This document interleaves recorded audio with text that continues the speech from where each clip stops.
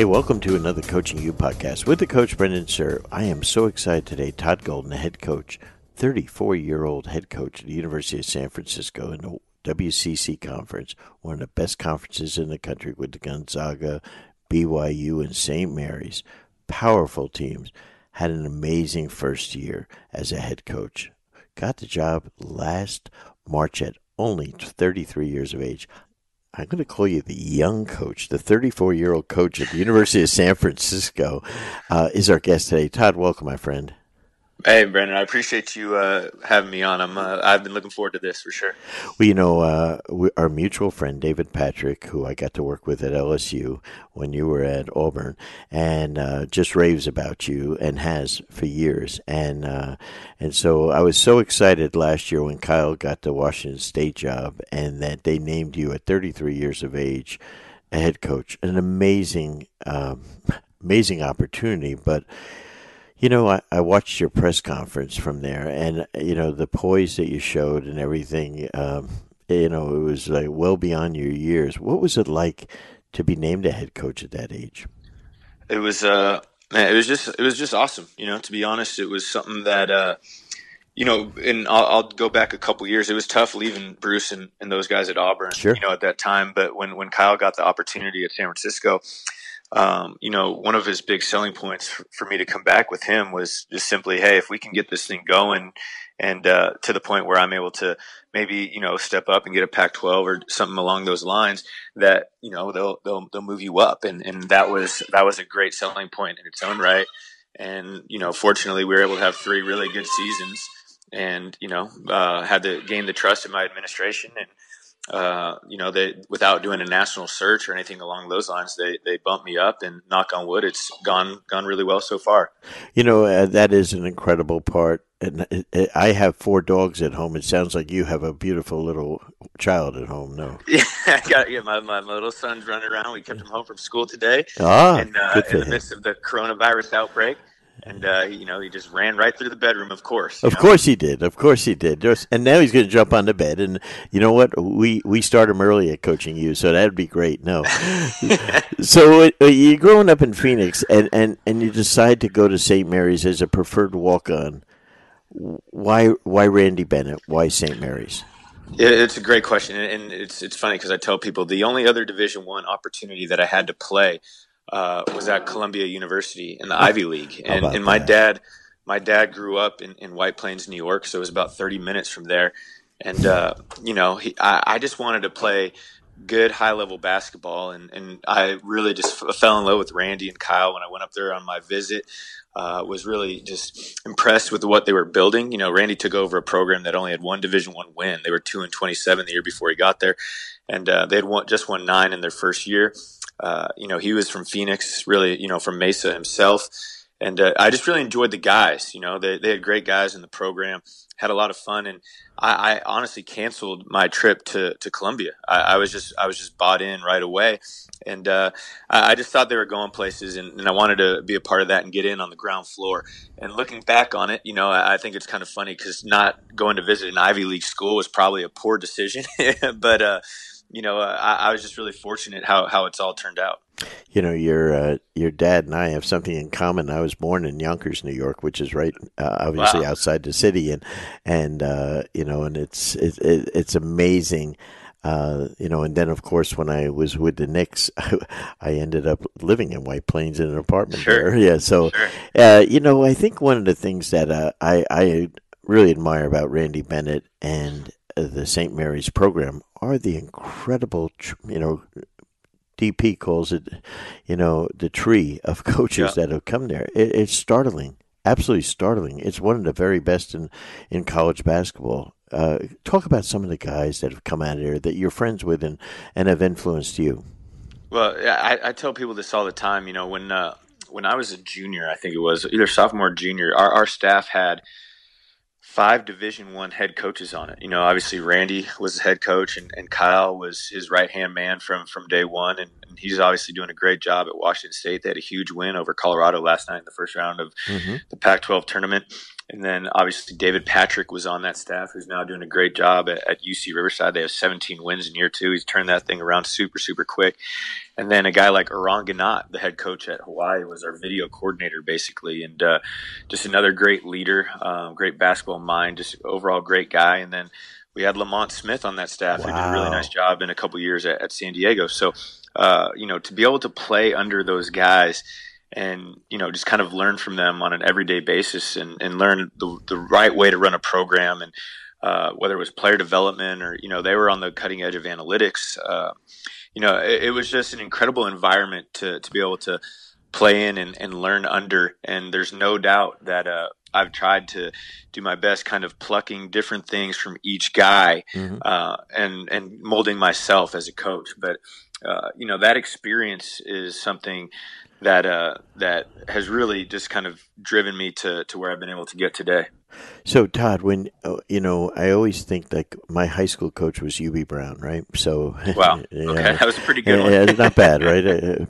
Public schools were good back then, and Sure. the luck of it, him being in our town, wasn't even a basketball school. He came and took over a terrible program, and but after literally my sophomore year in high school, I said, I went home and told my mother, who was a school teacher, I said, I want to be like Coach Brown. I want to be a teacher. Sure. I want to be a high school coach.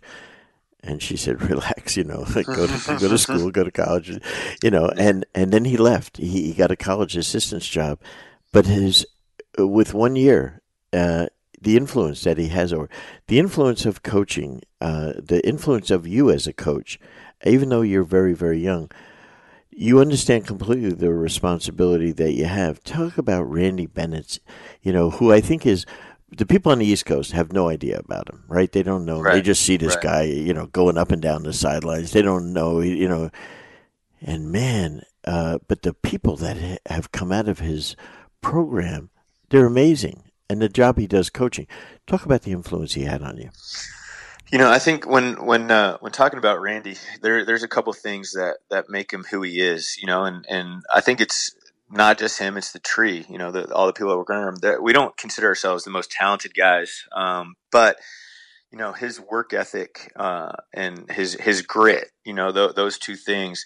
I would put that up against anybody in America. And the guy just refuses to lose. He refuses to get beat. He just works so hard and just has a great understanding of what winning is and what being a good team is.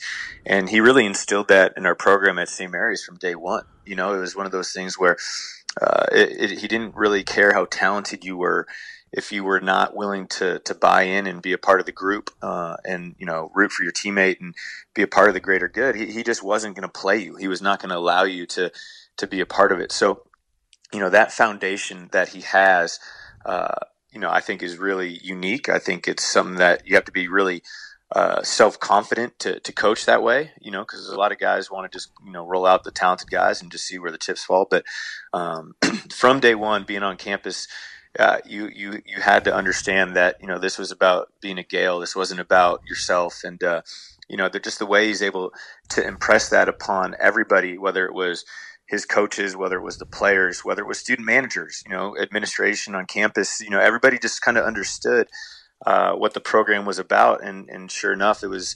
In 3 or 4 quick years that he was able to take a program that he inherited at 2-27 to a 25-win NCAA tournament team. You've been to, different size programs. You went to Columbia, which is an iconic Ivy League school. And then, you went to Auburn, which is, the SEC, Auburn football, basketball. I mean, it's at a par excellence, and Bruce Pearl is one of the very best coaches and friends I have in the business. He's phenomenal. And what was the difference between, let's say, what you learned from Bruce? And I know you played for him with the Maccabee team, but what do you learn from that? And I think it's important to have different people to learn from. Yeah, it was honestly the best decision I made in my coaching career was to go down and be with Bruce, because I played for Randy and Kyle, so I really got a great understanding of the way that they believed was the right way to build a program and to make sure everything was aligned in terms of winning and everybody being on the same page. And then you have a guy like Bruce, who, to be honest, is the exact opposite of Randy Bennett, right? I mean, they're on completely different ends of the spectrum, but they're both incredibly successful, and they both really understand winning. Where Randy is very organized, and Kyle's the same, very organized, just very calm, very even keeled. And then you go to Bruce, where he's a little disheveled at times, but my gosh, he has the energy of an 18-year-old kid, nonstop, flying around the country, recruiting, great energy with his players, whether it be in practice or in games. And, he's a way more volatile. But Bruce's kids really understand that he cares about them. Right. They'll run through a wall for him. And so I was able to really get two completely different perspectives on how to build, NCAA programs. And a lot of guys who, might just be with one coach for 10 years don't get that. They don't understand that experience. And what we've tried to do here at USF is I'd say we're about 75% Randy and Kyle and about 25% Bruce, from the way, we try to let our guys play a little bit more. We try to let them go and have full confidence out on the floor. But just getting those different viewpoints, I think, has really helped me become a more well-rounded coach. I want to touch on that when we come back from this timeout, but we're going to take a quick timeout and we'll be back with Todd Golden. Let's take a second to tell you about one of our partners, Dr. Dish. Dr. Dish basketball shooting machines are the most high-tech and durable basketball shooting machines on the market. Each shooting machine was designed specifically for high-repetition training to allow players to improve through technology. Dr. Dish offers game-like training to give hundreds of shooting reps in just minutes and provide powerful analytics to help players improve their game. Dr. Dish has also introduced Skill Builder, which is the first of its kind in the basketball shooting machine industry that enables players and coaches to stay connected, design and upload training exercises, and instantly receive feedback on their workout, allowing for real-time adjustments and improved performance. It is, without question, the most innovative basketball training machine on the market. To learn more about Dr. Dish, log on to drdishbasketball.com or follow them on Twitter at drdishbball. Don't forget to mention Coaching You and receive $300 off on your next Dr. Dish purchase. That's right. Mention Coaching You or the podcast and get $300 off your Dr. Dish. Hey, we're back with Todd Golden, the head coach at the University of San Francisco, one of the really storied programs in college basketball, going all the way back into the 50s with the great Bill Russell and Casey Jones. What a program. And, one of the things that really impressed me, Bruce Pearl, we talked about, people say, my God, he's got great players. But having observed Bruce, coached against Bruce, his style of play, I think, is really key. I mean, the ability to be able to presses sometimes on the baseline out of bounds when you're taking the ball out underneath, which I think is incredibly brilliant. And then the way his, I call it his, I'm not sure what the hell to call it, but the way his motion flex offense, with all the movement that they get and the cutting, it really keeps great athletes organized. And then he runs some really neat, quick hitters off of it. Talk about the idea of learning different styles of ball so that you can mix it all together for yourself. Yeah, I think one of the things that's really funny and unique about Bruce is, I don't think people think of him as much of an analytical mind, but and I don't even know if he thinks of himself as that, but the way he coaches is it's very analytical, whether it's intentional or not. And one thing I think about is his full court defensive pressure, and it's different now at Auburn than he was doing it at Tennessee 10 years ago. But what he's able to do with that full court pressure is he really limits the amount of opportunities that the opposition gets in the first 10 to 12 seconds of the shot clock. He makes them slow it down. He makes them walk it up the floor, and then he's able to drop back and set his defense and make them operate, in late shot clock. And the reality is, as you know, teams that are able to score early in transition, that's the most efficient way to score. So he's got these big, long, athletic teams, and now he's making, his opposition operate in the half court. It's really freaking hard to score on those guys, and that's just a really analytical way to approach the defensive end. And I think it's brilliant. And now you look at his team this year, Um, I kind of joke with those guys. It's ugly ball. That they're not a pretty team, but they're long. They get on the glass. They get fouled a lot. And again, they rely on two things with this team. They do a great job of getting to the foul line, and they do a great job on the offensive glass. And what that does is, I think it raises their floor from a standpoint of how well they're going to play, because they can always rely on getting the foul line. They're going to always rely on second chances. And, when they shoot the ball well, watch out, because it's going to be really, really tough to beat them because of that. So, everything from that. And then Randy, obviously, and Kyle, they're more of a motion offense, more of a, want to spread it out, 4-out, ball screen, pick and roll, pick your poison. Am I going to hit the roll? Am I going to hit the shake guy out of the corner? We've been able to really pick and choose a lot of different things from all these guys.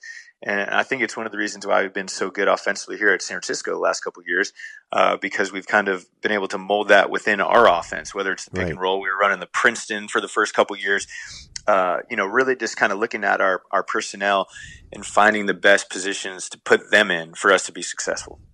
I saw that you play Princeton, you play Harvard, which is really good, because they're two great coaches and great. I mean, you talk about great universities. I mean, to get them to players is fabulous. Tommy Amaker, Mitch Henderson. Know, if you can coach against them, and two different styles too, it really helps your team. Prepare. I mean, for conference play, I think. Oh, for sure. And we played Yale as well. So no way. James. I didn't know that. Played Yale.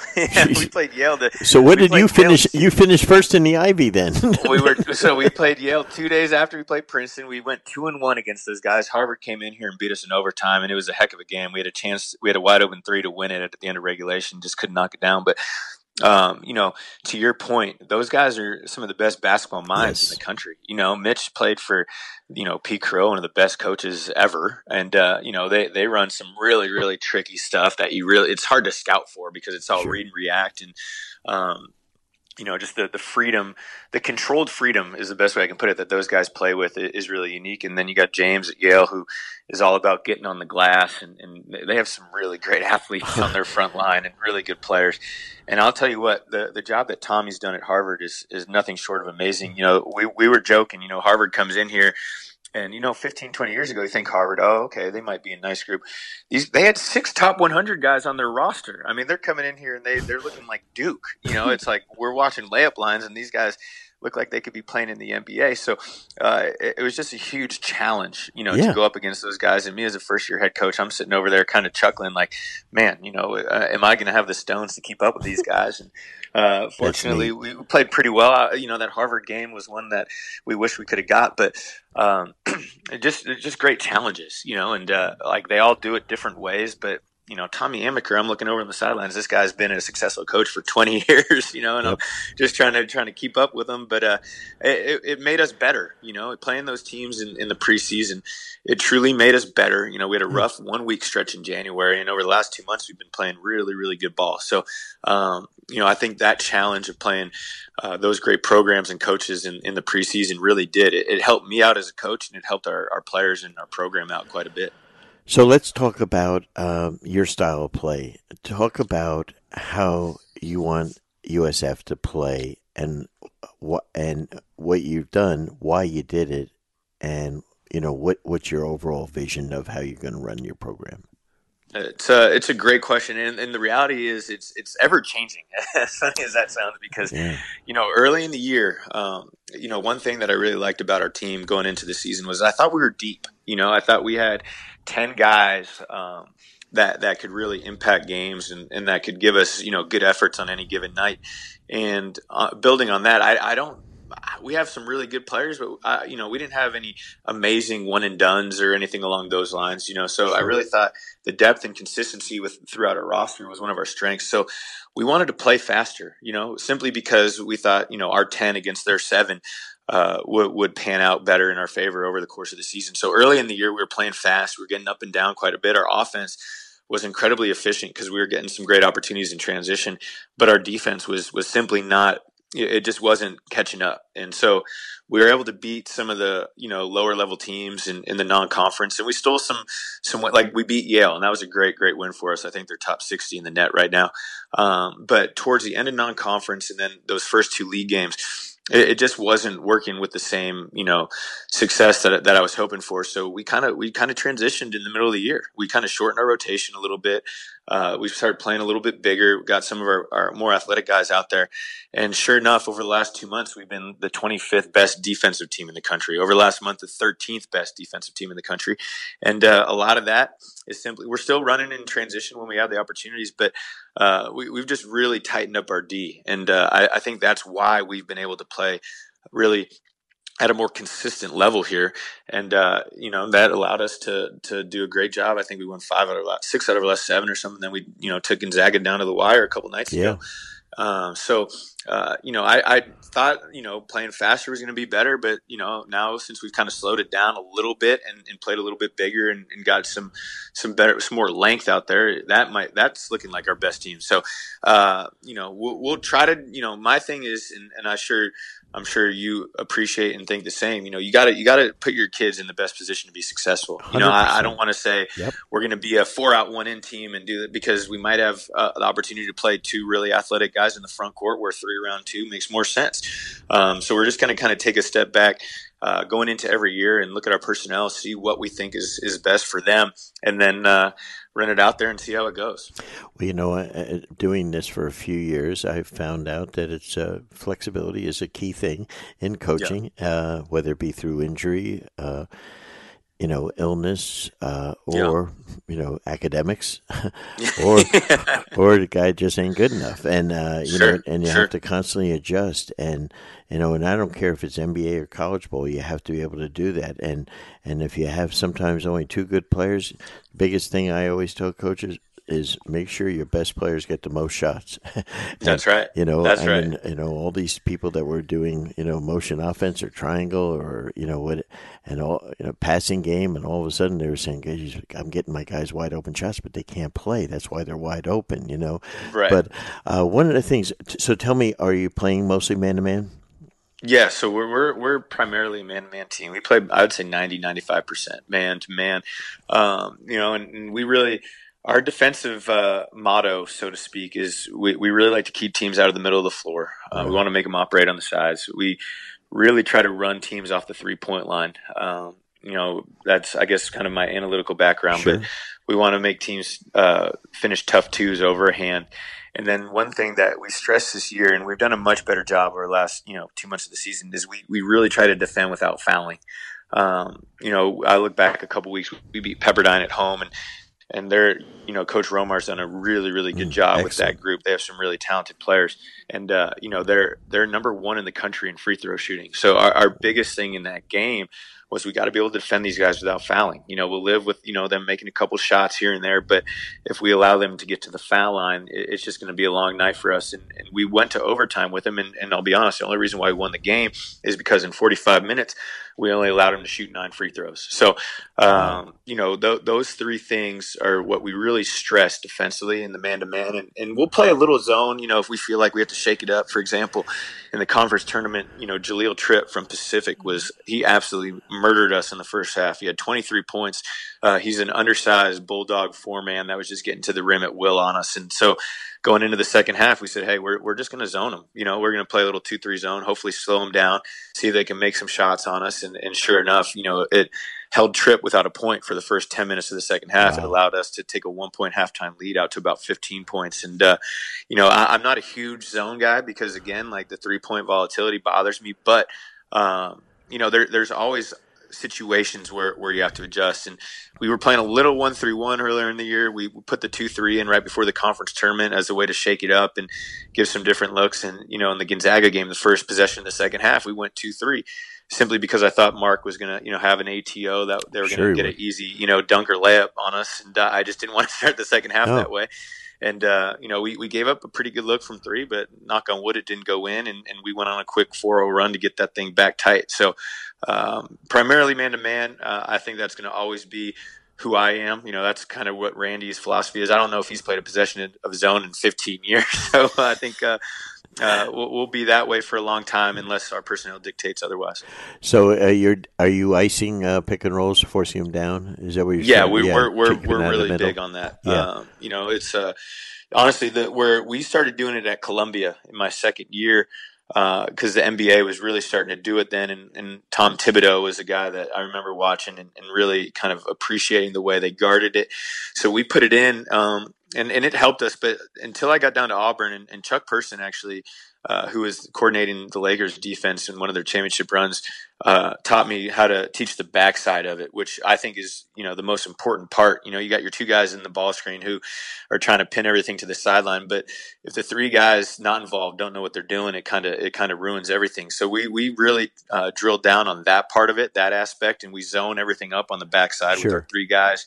And we feel like our side ball screen coverage is one of the most organized in the country. And what ends up happening, especially in our league, is towards the end of the conference, like teams just won't run ball screens on us on the side. They just keep everything in the middle of the floor. But I think that's one of the best things that we do. Well, I think a lot of, and I said this, in my clinics for years, is that the, um, and I don't mean this, most college coaches don't know how to create offense off of an icing or down Yeah, off a ball screen. yeah, I know, yeah. and so they should go to coaching U clinics. But if they did, they would find out it's better to have a great guard. But what you find is that it really helps your defense out. How do you teach the guy guarding the ball, Todd, to get that guy to dribble down without a lot of hand checking like we were able to do sometimes in the NBA? Yeah, it's we and honestly, the thing that I've thought about, and I just don't think the refs call it that much. So we're fine with our guys being a little physical. We might have had 4 or 5 fouls called all year on it, but we tell our guards to get into the ball Yep. handler, and the reason why is because if if they're just jumping, back to the side of the screen just to ensure that the guy doesn't go over the top of it, that just puts your big at a really big disadvantage, right? Because that guard now is able to go downhill, and whether it's either snake it or try to beat it along the baseline. But we want our defender to get into him to really just eat up that offensive space. And then the next part with our big is we just teach them to stay square to the sideline. We don't want them to square up the guard. Because if they do, again, that in my opinion will allow the guard to have a better opportunity to snake him back to the middle of the floor. Right. Exactly so we right. really just tell them to pin them, and we want them to try to beat us baseline. We have some good coverage on the baseline and taking away the hammer pass, and usually we'll have a bigger defender there on the strong side block. So we just really, really, really tell our guys to keep everything on the side, and then to our big, if you're going to get beat baseline. You just can't get beat back to the middle of the floor because we don't have a coverage for that. So when you're doing that, let's just make believe it's a side pick and roll, foul line extender. Sure. So the guard's up in him. Okay. Now here comes that pick and roll. The guy hasn't adjusted. He hasn't changed the angle to a step up. Okay. So he's still in the side pick and roll. And now, how high is that guy that's guarding the ball screen?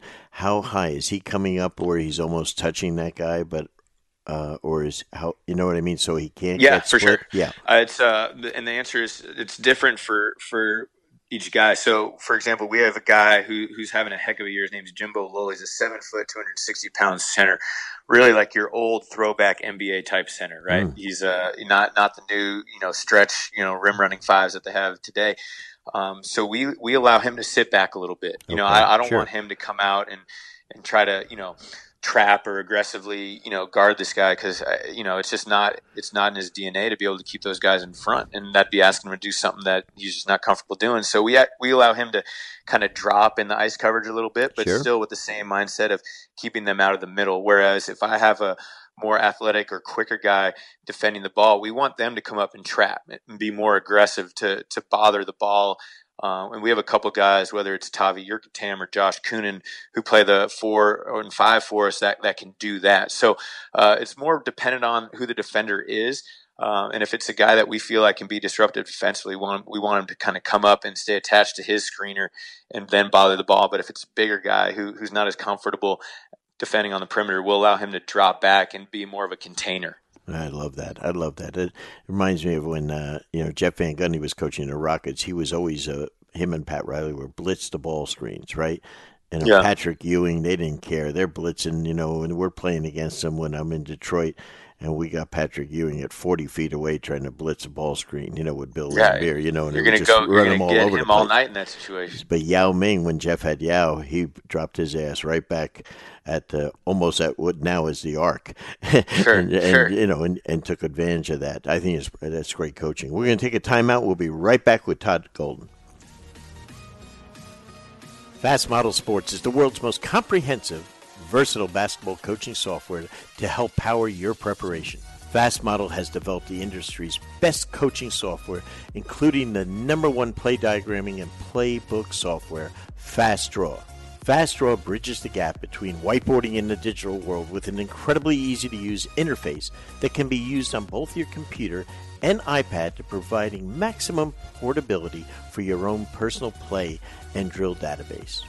It doesn't stop there. Along with Fast Draw, they have other great programs such as Fast Scout, which helps coaches create clean, professional scouting reports customized for your team. Fast Model is trusted and used by all NBA and WNBA teams, 85% of Division I college teams, and over 8,000 high school and youth teams from over 75 countries around the world.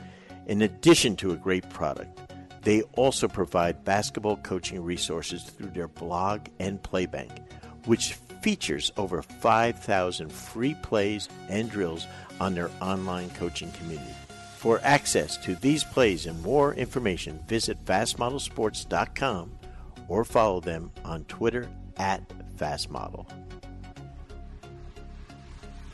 We're back with Todd Golden, the head coach at the University of San Francisco Dons, and after a fabulous season taking Gonzaga to the wire, boy, I thought I'm cheering like hell, and my wife says, "What the hell are you cheering about? It's Gonzaga." And I said, "Oh, this is our friend," and so it was really cool. Not that Mark Few's not, but Right. it's good. Let's talk about analytics. Sure. It's such a big part of the game, and I do a lot of things with the NBA Players Association, teaching the guys that are playing to be coaches, and immediately the thing was, I don't want to know shit about analytics, man. No, I'm a player, Right. And then we tell them we got to embrace it. If you want to work, this is what it's about now. And everyone, what we found with the 30 teams in the NBA is all 30 teams, Todd, have different analytics, what they wanted to get out of it.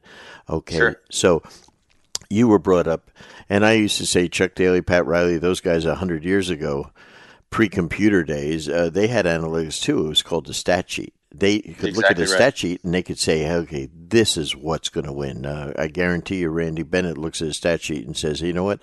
If we out-rebound these other guys and we don't turn the ball over, guess what? That's good basketball. So they understood what made it. And, Steve Kerr, your friend out there on the West Coast, he says that all the time. If we have 30 assists or more, then we're moving the ball, that kind of thing. And he counts the number of passes. If they have 400 passes in a game, then they're playing their style. Okay. Sure. So hustle stats with Randy Bennett was a big thing, that system. I know you believe in it and other analytics. Why don't you share some of the things? Because I'm a big believer.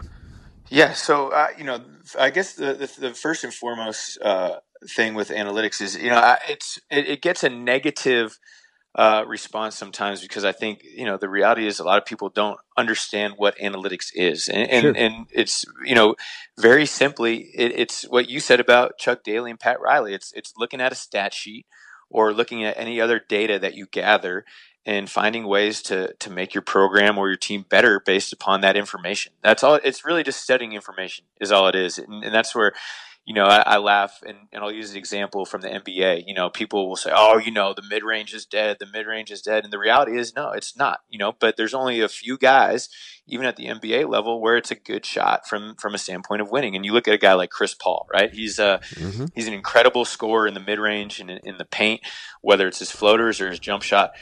That's a winning shot because Chris Paul can make that at a 55% clip. Now you have other guys who can only make it at a 40% clip, and for those guys, it's not a winning shot. And that's what analytics is. It's being able to delineate the difference between a winning play or a winning shot and a losing play and a losing shot. And that's where Randy and Kyle were so ahead of the curve with their system of what they called hustle stats.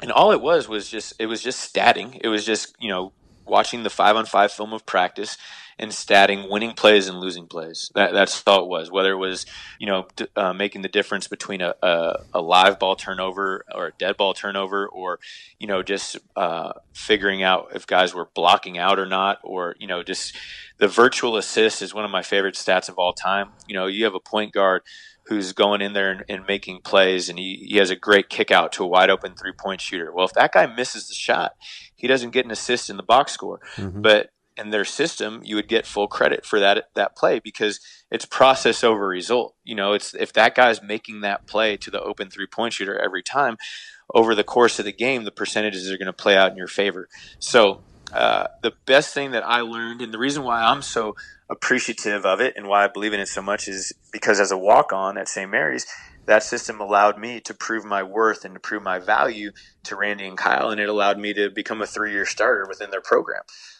So we've taken a lot of that, even from 15 years ago when I was playing for those guys, and we still do it now. Now, we've changed some things here at USF over the last 9 months to better it, in my opinion. And one thing that we're doing is giving value dependent upon the shot that you're taking. And the way we really drill down on it is we really like rim twos, and we really like catch and shoot threes. And so we give a lot of value to those shots. And what we do is, if you make it, you get a ton of value. And if you miss it, you do not lose a ton of value, because again, it's process over result. Now, what we drill you on is tough contested twos. So if you're taking a non-paint dribble two and you make it, you just don't get a lot of credit for it, because it's just not a great percentage shot. But if you miss it, we're drilling you pretty hard for it. And what it does is we pair it with the video, and then we show our guys, and they pick up on it. They figure it out. And now I'm fortunate because I have really intelligent players within my program. We had 5 out of the 11 guys on the WCC all academic team. And so our guys are looking at it. They understand the numbers. We pair it with the video, so now they see it with their eyes as well. And they're able to kind of differentiate, good things from bad things. But again, it's really just, showing these guys process over result. We give positive value for blocking out. We drill you if you don't block out, because we believe that really helps your defensive and offensive rebounding. We're a top 25 defensive rebounding team in the country, and we don't have top 25 athletes, but again, our guys will hit, they'll block out. And to your point, we really try to take care of the ball. We always talk about 10 turnovers or less. If we can have 10 turnovers or less in a game, we think we have a great chance to win. And over the last 2 or 3 weeks of the season, we did a really, really good job in that area. And that was something that we were struggling with in the beginning of conference play.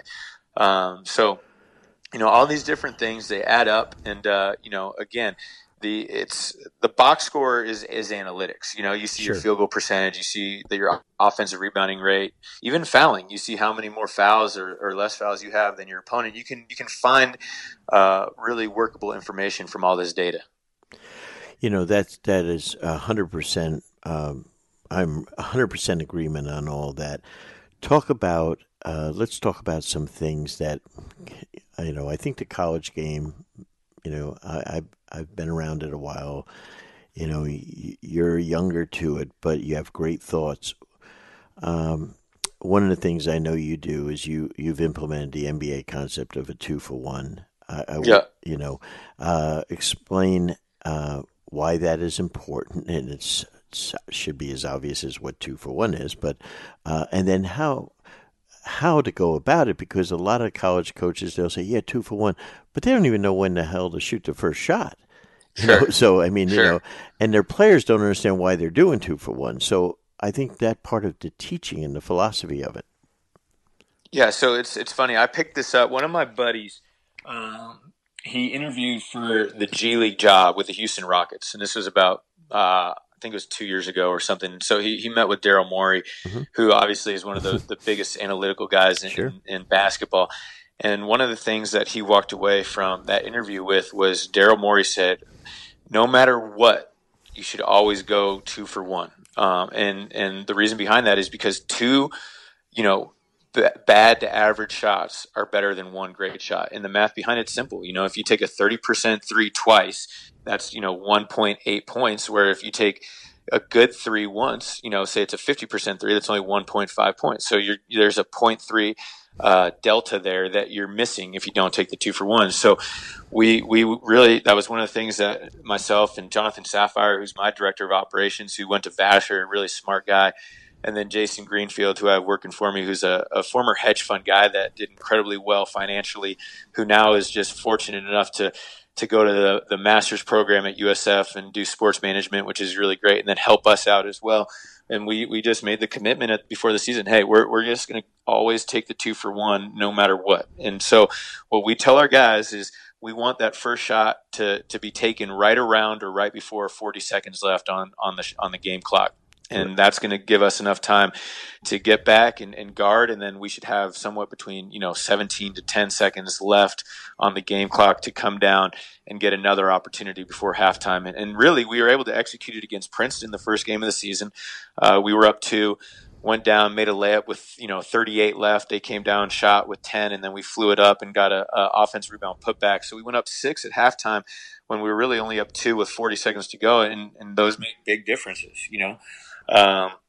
and then the funny thing is, and this is the process over result part of it, in that Harvard game, we were able to execute it perfectly twice. When I say perfectly, we were able to get 2-for-1s at the end of the first and second half. Now, we didn't reap the rewards because we went 0-for-4 in those shots. Sure. But process over result, it was the right thing to do. And, if we just make one of those, we win the game. So the 2-for-1's big. A lot of coaches, I would say, want to over control in those opportunities, Yes. And let's make sure we get a good shot. Well, you just got to get a shot. You get a shot with around 40 to go. That's going to guarantee that you get the last possession in the first half. And if you do that over the course of the season, it's going to play out in your favor more often than not.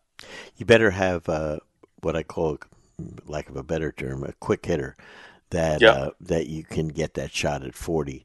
Or else it's no time to come down and run any continuity offense or anything like that. You better have something that your players believe in and know, and they can get that shot, even if it's literally they take the ball out of bounds with 48 to go, and they can get that shot at 40 with the right guy, one of your right guys shooting it. For sure. One of the things that we honestly like to do in that situation, we just like to we call it X cut and drive. So we'll just try to get a guy on a straight line downhill drive. Going to the rim again, because 2s are higher percentage than 3s. In those situations, you want less volatility. And again, it gives you the opportunity to get on the offensive glass. And then if you have a strong side help, you just kick out to the corner and you get a 3. So we try to simplify it and just really so our guys know what we're looking for, right? And I think that's really big in those situations when you want to get a shot in a certain amount of time.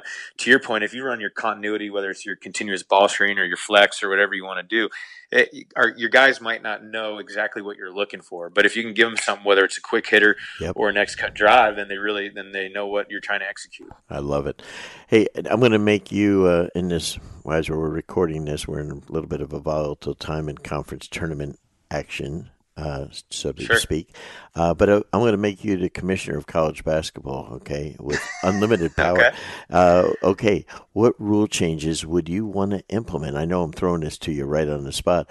That would make our game better. Anything that you've ever thought about that would make our game better, even if it's self-serving, Sure. The one thing I think that would be an easy switch, and the women's side's already done, is to go to 4 quarters. Amen. I think that would be something that would really make more strategy in the game. Like we're just talking about 2-for-1s, right? That'd be 2 extra opportunities to do something along those lines. I'm trying to think what else would be good. Defensive 3 seconds, I think that would be something to think about. That would, basically eliminate zone at the college level if they did something along those lines. But I go back and forth on that. I can just imagine college refs being able to make that freaking call. My right? God, you would see that quite a bit. On the road, you'd be whistled for it all day long.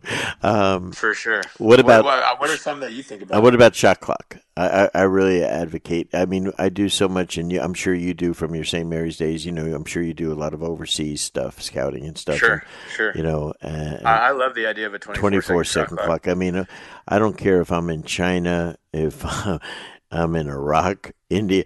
Everyone's playing with a 24-second clock, boys and girls, from the time they're like 15, 16 years old, And I think it's a control thing with college guys, coaches, I mean. For sure. You know what? And the funny thing is, I talked to Ken Pomeroy about this, and a lot of the mid to low major coaches have argued that the 24-second shot clock would highly benefit the high major level, and he made a great point. He said, Ty, I actually think it's the other way. You look at a team like Kentucky, who has incredible talent, but they're young. That sometimes they lack organization. They're not great at executing the half court all the time.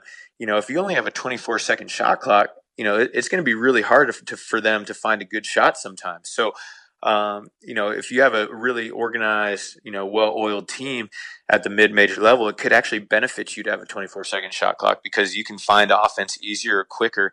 Whereas the big boys who might have younger talent, it might take them, longer to execute. So I'd be fully behind a 24-second shot clock. We see our junior national teams, men and women, 17 under, 18 under, 19 under, going overseas and never having played. High school, we don't even play with a shot clock, right? Most of the states. And now they go out there, they got a 24-second clock, and they're like phenomenal. Well, you say, well, they're the best players, but they adapt so quickly to the style. So It would really be fantastic. And I know, for instance, Brad Stevens and, when Billy Donovan first coached that 24 seconds when they were like at Florida, and so they couldn't, Mark Few was also there. They couldn't believe how great it was, playing that thing. The other one is, my thing is 5 fouls. I just don't understand it with college, where we're supposed to be all about student athletes, all about playing. And right. I know that, if one of my guys gets a foul in the first minute of the game, I got to take him out because I can't trust that referee's going to not whistle him for a second when he's sitting next to me for 18 minutes, Oh, for sure. I just wish that we would let the kids have 3 per half, basically, and have 6 for the game. It's a great point, and I'm going to make one last comment on the shot clock. Sure. Before I lose my train of thought on it, but the NCAA, right? They're always looking for ways to enhance scoring, and so they put these, whether it's the hand check rule, whether it's the block charge, whatever it is, freedom of movement, right, is always talked about as a way to enhance scoring. Well, I'll give you a great way to enhance scoring. You take that shot clock down from 30 to 24. You're going to get more scoring because you're going to have more possessions. It's just simple math, and that would be a great quick way to raise scoring probably by 5, 6, maybe even 7 points a game, and that's what the NCAA is looking for. And I don't care what they say. Every kid, even if he's a 3-star player, they all dream of playing professionally. For sure, and nothing wrong with that. No, it'd be like saying, I don't dream of getting a job with Google or Apple or something when I graduate. If you're a business major, and so why not prepare them? Why play it? College basketball is the only men's basketball is the only game in the world played with two halves instead of 4 quarters, right? And it just doesn't make any sense. And my other pet peeve is the technical foul being a personal foul. A personal foul. You tell me why that is. I'm giggling because when we played LMU the first night of the conference tournament, we played pretty well, but with about 15 minutes to go, I think they were making a little run. We were up 13, and the guy, one of their players who had been really hurting us in that game, and we had just played them a week before. We had to play them back to back. He picks up his 4th foul, and then he barks at the ref, and the ref bangs him with a tech, and so he fouls out of the game with 14 minutes to go, and sure enough, we just ruled him the rest of the way after that. Yeah, that's too bad. But to your 5 foul point, it's 100% accurate. For me, to be honest, Brendan, I don't really sub based on fouls. I think we're top 10 in the country in what Ken Pomeroy calls 2-foul participation. It's the only guy that I'll be pretty tentative with in terms of playing with 2 is my big guy because those guys are more likely to pick up the fouls. Yeah. But, if one of my guards picks up 2 fouls, in the first 10 minutes of the game, I'm just playing him, Really? And if he picks up his 3rd, we'll adjust. Yeah, but we really don't sub in the first half due to 2 fouls. And the reason we don't do it is because those 10 minutes are just as important as the last 10 minutes. If you take out one of your best players, say you bench him, say he picks up 2 in the first 10, you bench in the last 10 minutes of the first half. If you go from being up 1 to down 7, that's going to be an awfully big hill to climb in the second half, and those 10 minutes are just as important as the last 10 from that standpoint. So we will, like I said, if it's a big guy and I think he's really at risk of picking one up, we'll sit him. But if it's one of my guards, especially one that doesn't foul a lot, if he picks up 2 just kind of unluckily or coincidentally, we'll roll him out there and keep him out there for the whole first half. I love that. Now I learned something today. I like that. That. That's great. Tell me about Kyle Smith quickly. DP raves about him. David Patrick. What does he do best? He has been so successful at Columbia and San Francisco and now Wash State. Yeah, I think Kyle has. First of all, he's one of the smartest men I've ever been around. He's just. The way his brain works, it's phenomenal, man. He's always, whether, he reads a lot. He's just went to Hamilton College. He was a liberal arts major. He's just a bright dude. And I think he, more than anybody in the country, and Randy's the same way, he just really understands what winning is all about. He just really understands, how to build character, how to build culture, how to practice hard, how to, he runs a great 10.5-month program. A lot of guys think the only important part of college basketball is the season and getting guys on the same page, but he's big on player development. We worked really hard in the spring after our season was over in developing guys, whether it was, offensively or defensively. And then in the summers, the same. And then once the fall rolls around, it's all about team building and getting these guys to really understand how to play together 1 through 10 and get everybody on the same page. But, you look at Kyle's resume and as a player, he had Hamilton #1 in the country in D3 back when he was a player. And then, at San Diego, they had really good teams. And then with Randy, they built that thing up from ground zero. So, just his really complete understanding of winning, of toughness, and of culture. I think he understands that better than anybody in America. Wow. That's pretty darn impressive. Man, that's great. Yeah. Todd, my friend, it was so great to catch up. Congratulations on an amazing first year and the start of an incredibly brilliant career. And really appreciate you coming on for Coaching U today. It was fabulous.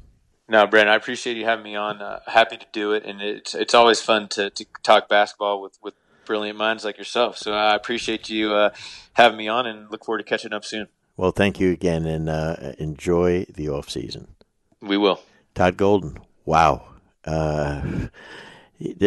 What an amazing young coach with a pedigree background from Randy Bennett, Kyle Smith, Bruce Pearl. I mean, this guy is smart, young, enthusiastic, but what a great mind of how to play to coach the game. I enjoyed the hell out of it. Until next week, this is the coach, Brendan Suhr.